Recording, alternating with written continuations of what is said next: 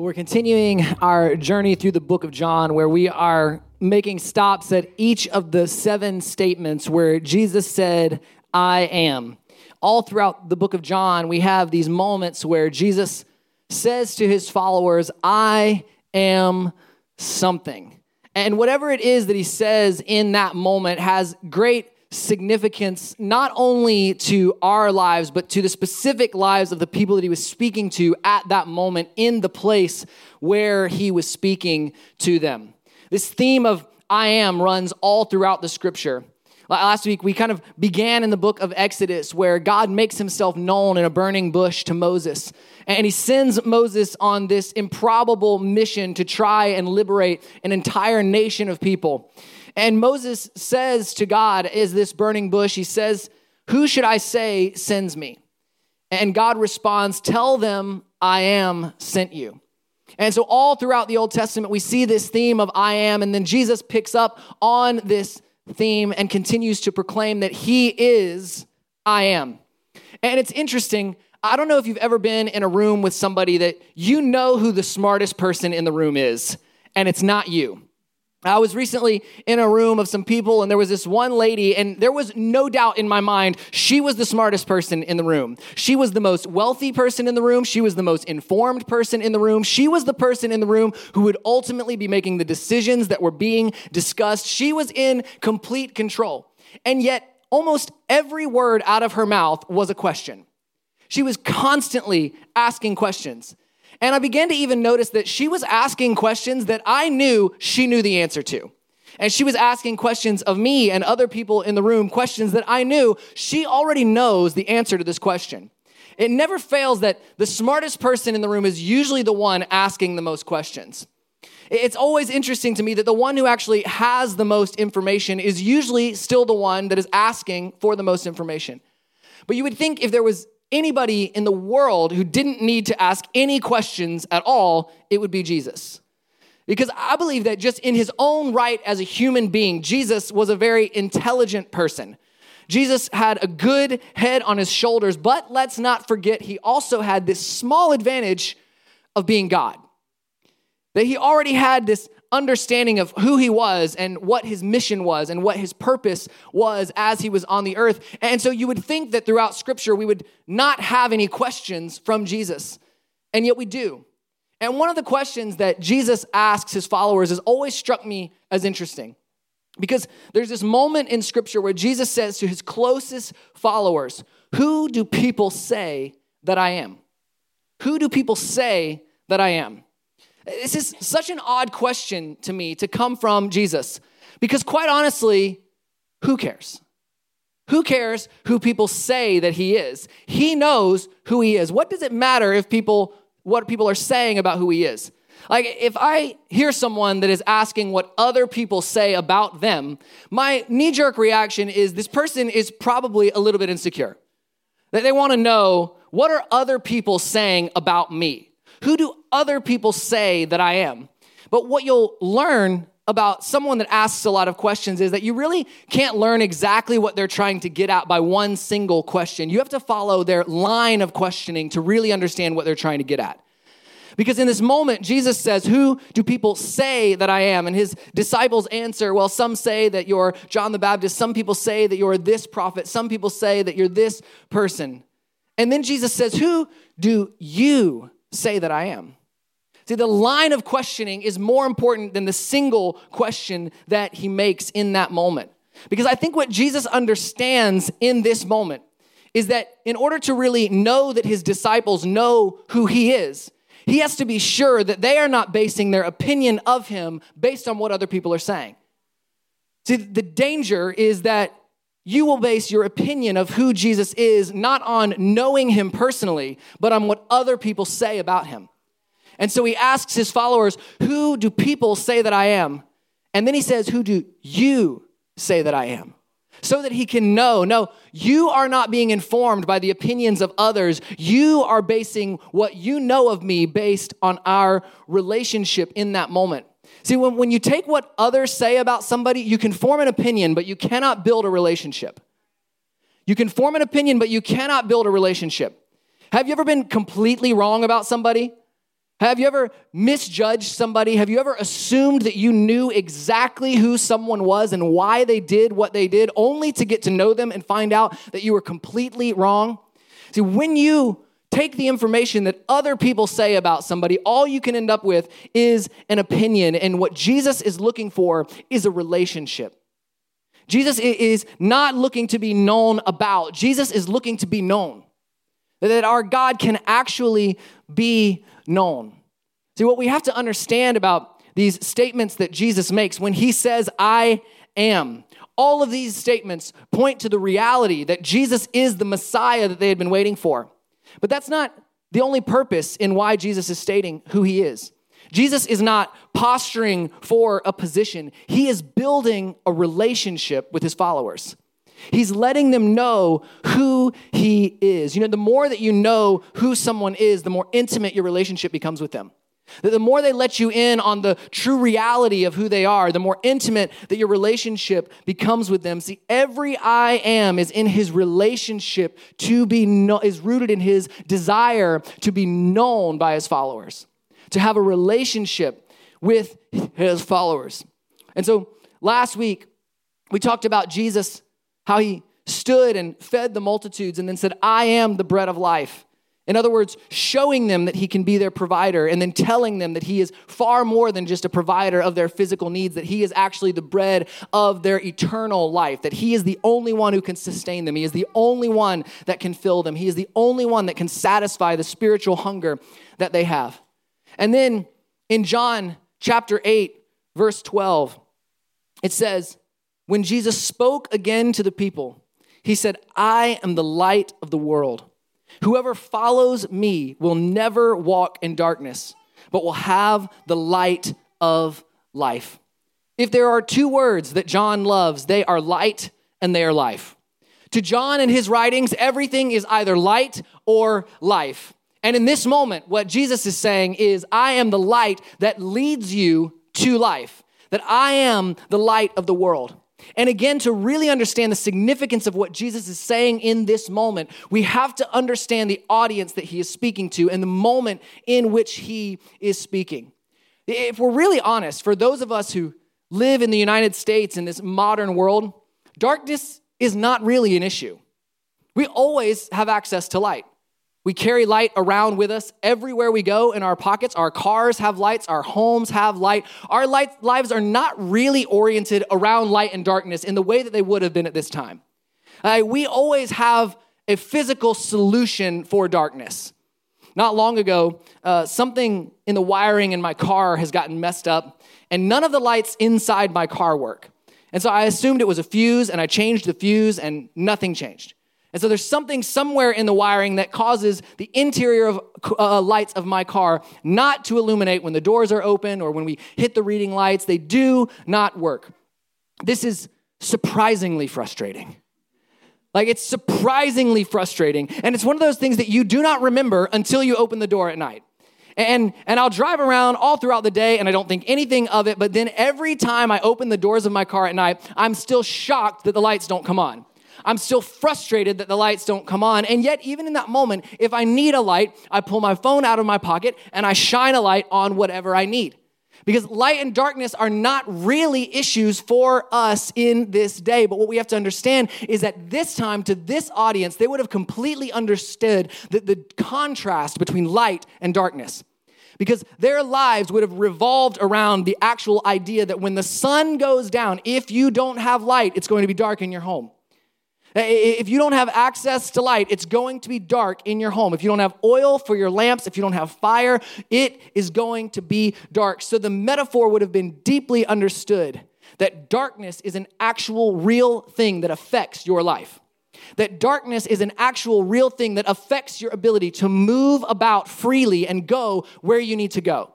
That light is actually something that you do not take for granted. Light is something that you desperately need to be able to accomplish anything. See, they would have understood this contrast between light and darkness from a simple practicality of the fact that they did not have the access to light that we have in this pre-Edison world. But they also would have clearly understood the metaphor of light as good and darkness as evil. They would have understood this metaphor that light equals good and darkness equals evil. And what we have to understand about these people that Jesus was talking to is they knew Genesis. They had the Old Testament. They had these books of the Old Testament. And so they understood what it would mean for someone to say that they are light of the world. I mean, think about for a moment that Jesus, God, the one who created light, is now saying, I am the light of the world. And they would have thought of Genesis chapter 1, verses 1 through 3, where it says, in the beginning, God created the heavens and the earth. Now the earth was formless and empty. Darkness was over the surface of the deep. And the Spirit of God was hovering over the waters. And God said, let there be light. See, what's interesting in this moment is that when the earth is completely formless, when the earth is completely void, when it is completely empty, that the first antidote that God puts in place to the darkness, to the formless nature of the earth, to the empty nature of the earth, is to create light. It's to bring light in that moment. It says that the Spirit of God hovers over the earth and that God created light. See, they would have understood in this moment that to talk about light is to really talk about fire. To talk about light is to really talk about power. And they would have known in this moment that for him to say, I am light, is to not just say that I'm illuminating things, but that I actually have power. Power to change the darkness that is around you. They would have understood Exodus, that God appeared to Moses in the burning bush and led the Israelites by a pillar of fire by night. They would have understood these things historically, the impact that fire had on their life. See, light is powerful. Light is powerful.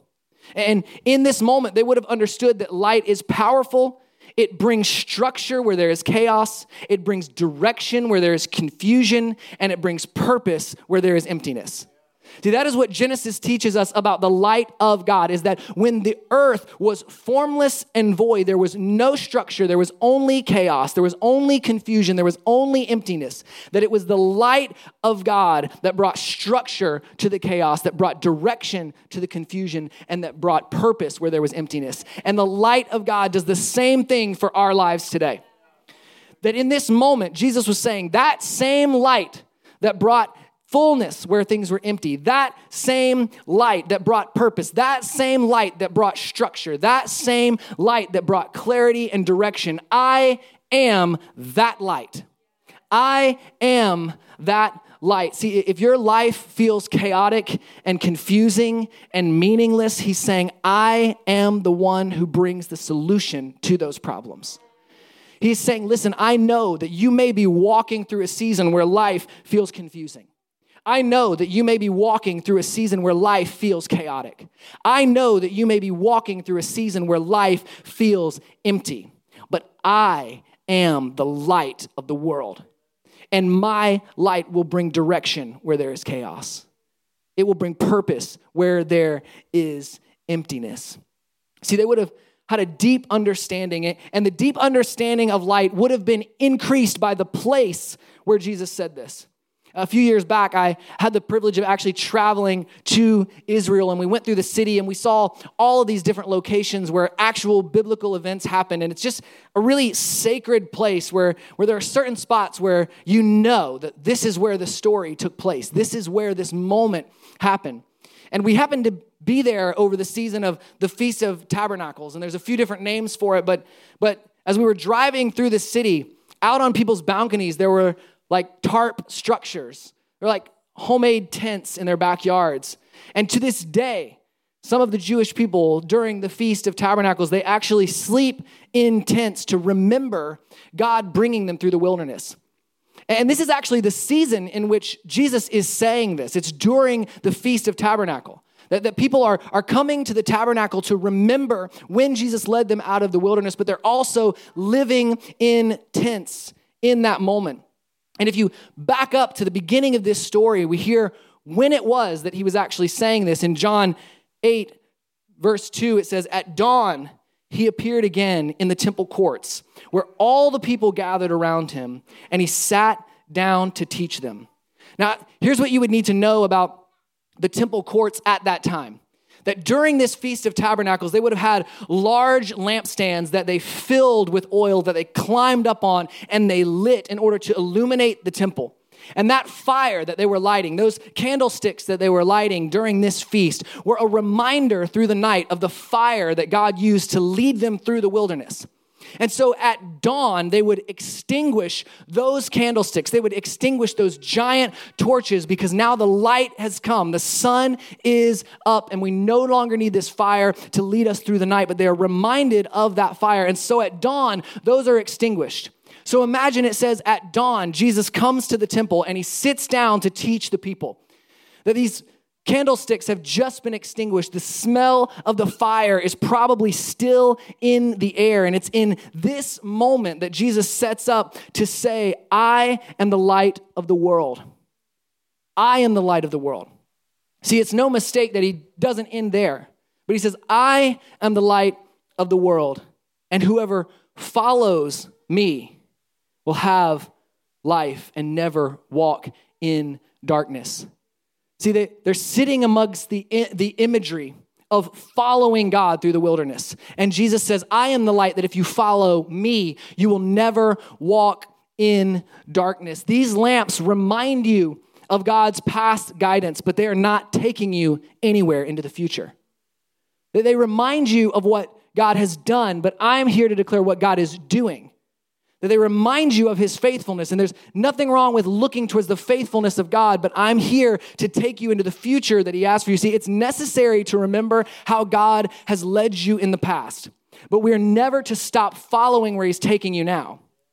See, sometimes we can set up looking at what God has done in the past, and we can miss where God is taking us.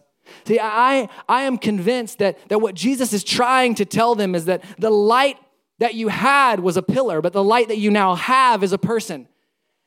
And don't miss the person looking for the pillar. Don't miss the person looking for what he did before. See, you can miss a move of God waiting for him to fulfill your past expectations. See, they were watching the pillars of fire thinking, surely God is going to do it again. Surely God is going to lead us again. Surely we will see a pillar again. And what Jesus is saying is, listen, some of you are in this temple looking for a pillar, but don't miss the person. Don't miss the person. I am the light of the world. And if you follow me, you will never walk in darkness. The light is here. It just looks a little different. See, the danger is that we would be aware of the light, but we would not follow the light.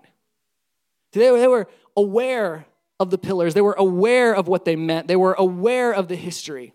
But Jesus is saying, listen, you can be aware of what God has done, but I need you to be aware of who I am.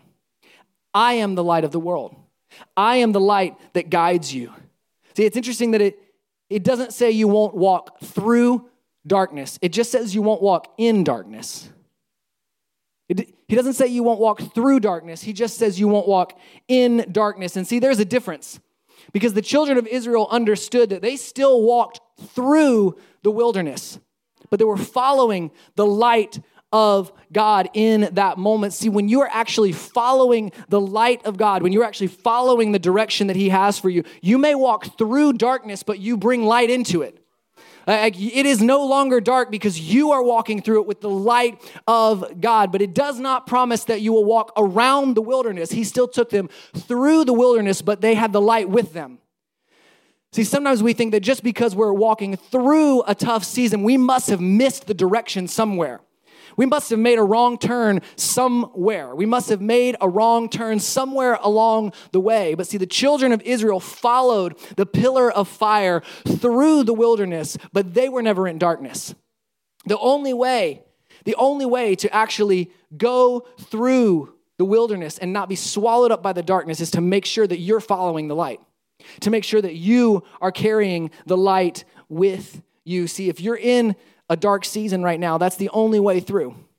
The only way through is to know that you are following the light that is guiding you, that you are following Jesus in that moment. You're following the light. But see, to confidently follow someone, you have to first trust who you are following. And to really trust someone, you have to know them. And this is why Jesus over and over said, I am, and made it clear who he was, because he wanted to be known by them. When Kristen and I were first married, we were driving from our home at the time to visit her family in Palatka, and there's not many ways into Palatka. It's a small, small town. And so we were driving and we were on our way, and we had left really late at night, and it was in the middle of the night, and we came upon a police car that was blocking the road completely, which is never a good sign. And we are out in the middle of nowhere. And we're sitting there and we're waiting. There's just one car in front of us, and we have no idea what to do or where to go. And finally, the police officer comes up to our window and he says, listen, there's been an accident here that's really serious, and we cannot move it because of the injuries that have taken place. And this road is going to be closed for a really long time. You're going to need to find a different way to get to wherever you're going. And we had no cell phone service. We had no way to look up directions. And I said, I have no idea where to go. I have no idea. This is the way to get to Palatka, and I don't know another one. If you know one, I'm open to suggestions. And so he actually said, hold on a minute. And he walked up to the car in front of us and he knocked on their window, and it was clear that they knew each other. It was a very small town, and they were chatting for a minute, and he came back to my window and he said, this guy in front of you is going to turn around. You're going to follow him for a while. When you get to a dead end, he's going to go left. You're going to go right, and you'll run into a road that you recognize. And I was like, all right, great. So this guy turns around and we start following him. It's like 1 o'clock in the morning. I thought we were going to follow him for like 10 minutes. 35 minutes go by. We have not hit the dead end where he turns left and we turn right. And our minds start to wander. And I was like, we don't even know this guy we're following. And I was like, this guy literally might be leading us into a really bad situation. And so we started to have those hypothetical discussions of like, if he stops this car in the middle of the road, and if he tries to block the road, I'm going to throw it in reverse. I'm going to lay on the horn. We're just going to get out of here as quick as we can, because they may be leading us. This guy might be a murderer. I don't know. And his car made me uncomfortable. Have you ever followed a car and you're like, these headlights, these taillights look, there's something going on here. This is not the kind of car that I want to be following. This is not going to take me to a place that I want to go. And we were just very concerned. We were like starting to get nervous. We were like, maybe we should turn back. And I was like, I don't know. I couldn't find my way back to anywhere. If we turn back, then he's going to chase us. We're in more trouble. And then after about 45 minutes, we come to a dead end, and he stops, and his hand just comes out the window and points like, you're going that way. And he turned. And sure enough, we ran into a road that we recognized, and everything was totally fine in that moment. But see, when you are following someone that you don't know, your mind starts to wander. You start to question where they are taking you. You start to question their motives and why they are taking you, where they're taking you. See, I think some of you might be following Jesus the way we followed that stranger. Like, you're following him, but you're questioning it every step of the way. You're following him, but you're like, I don't really trust that you're taking me somewhere I don't want to go. I'm following you, but I don't really trust that this is going to be a good outcome. I'm following you, but I don't really know that you are leading me into a place of safety. In fact, I'm afraid you may be leading me to a place where you want to take me out. I think that's the way sometimes we follow Jesus, because we're willing to follow him, but we don't quite trust him. We don't quite know him the way we should know him in order to following him. So I would ask you, what are you trusting in your life to lead you to life? What are you trusting to lead you to life? Because I can tell you this, if you're not sure, examine your fears and examine your insecurities. Examine your fears and examine your insecurities.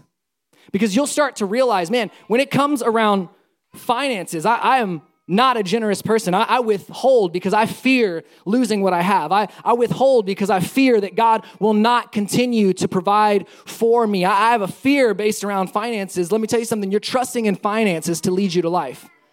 If your insecurities are what people think about you, you're trusting in your own reputation to lead you to life. Your reputation based on what other people say about you.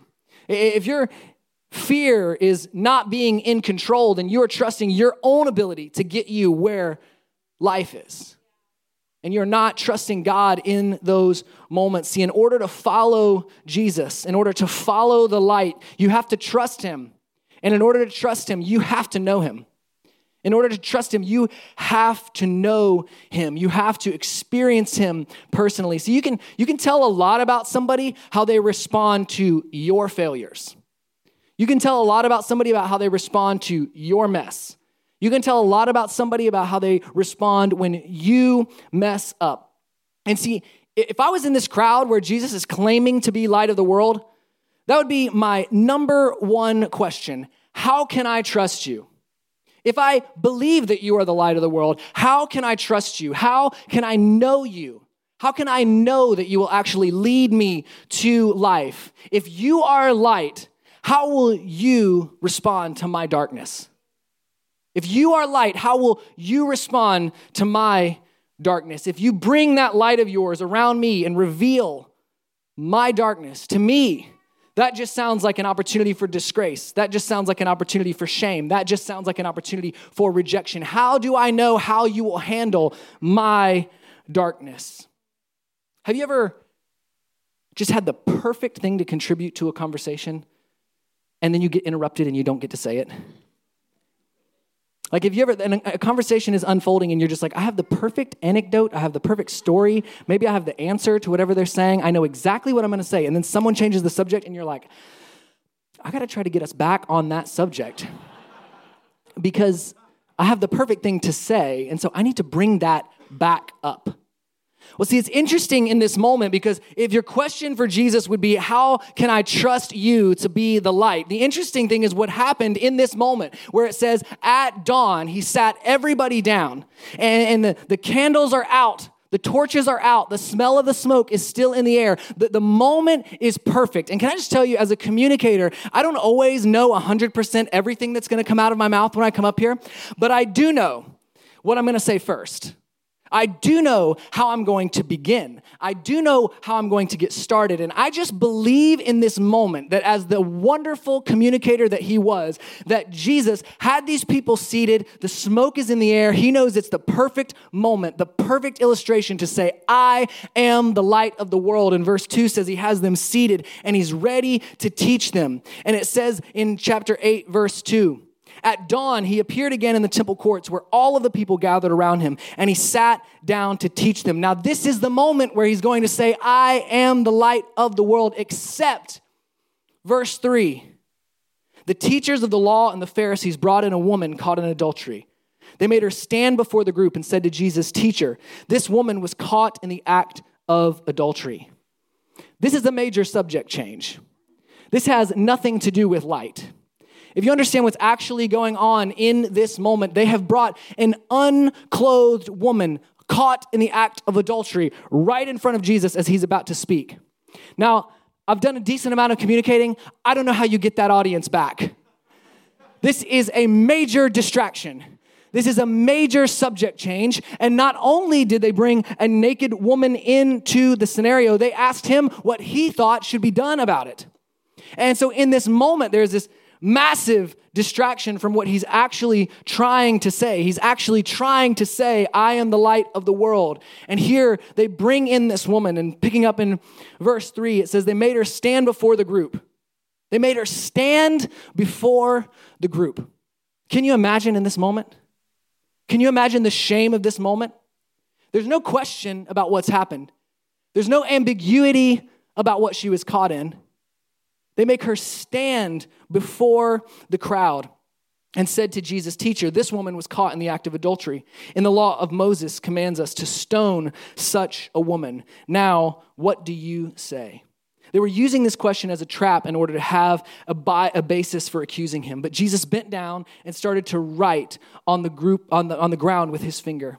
When they kept on questioning him, he straightened up and said to them, If any one of you is without sin, let him be the first to throw a stone at her. Again, he stooped down and wrote on the ground. At this, those who heard began to go away one at a time, the older ones first, until Jesus was left, with the woman still standing there. Jesus straightened up and asked her, Woman, where are they? Has no one condemned you? No one, sir, she said.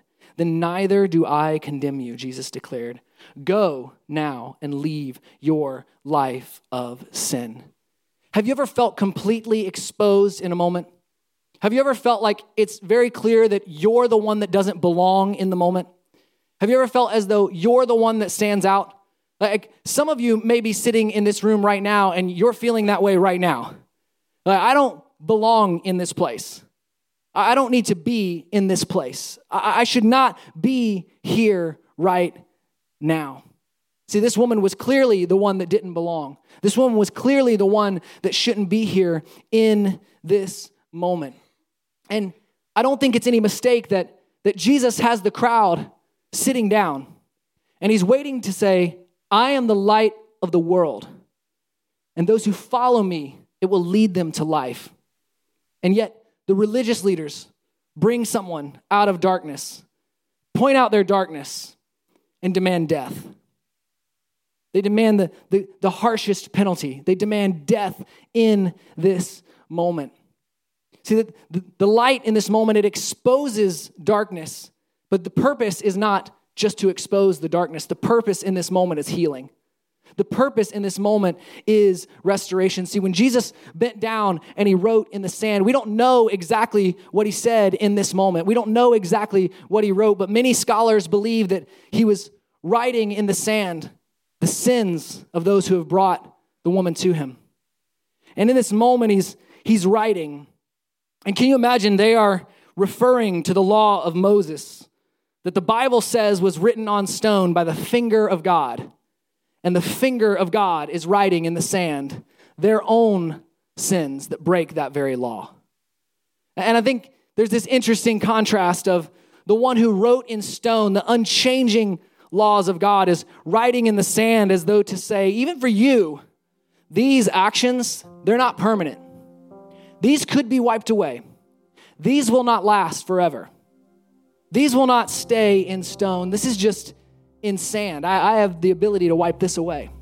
This is not a permanent inscription about who you are.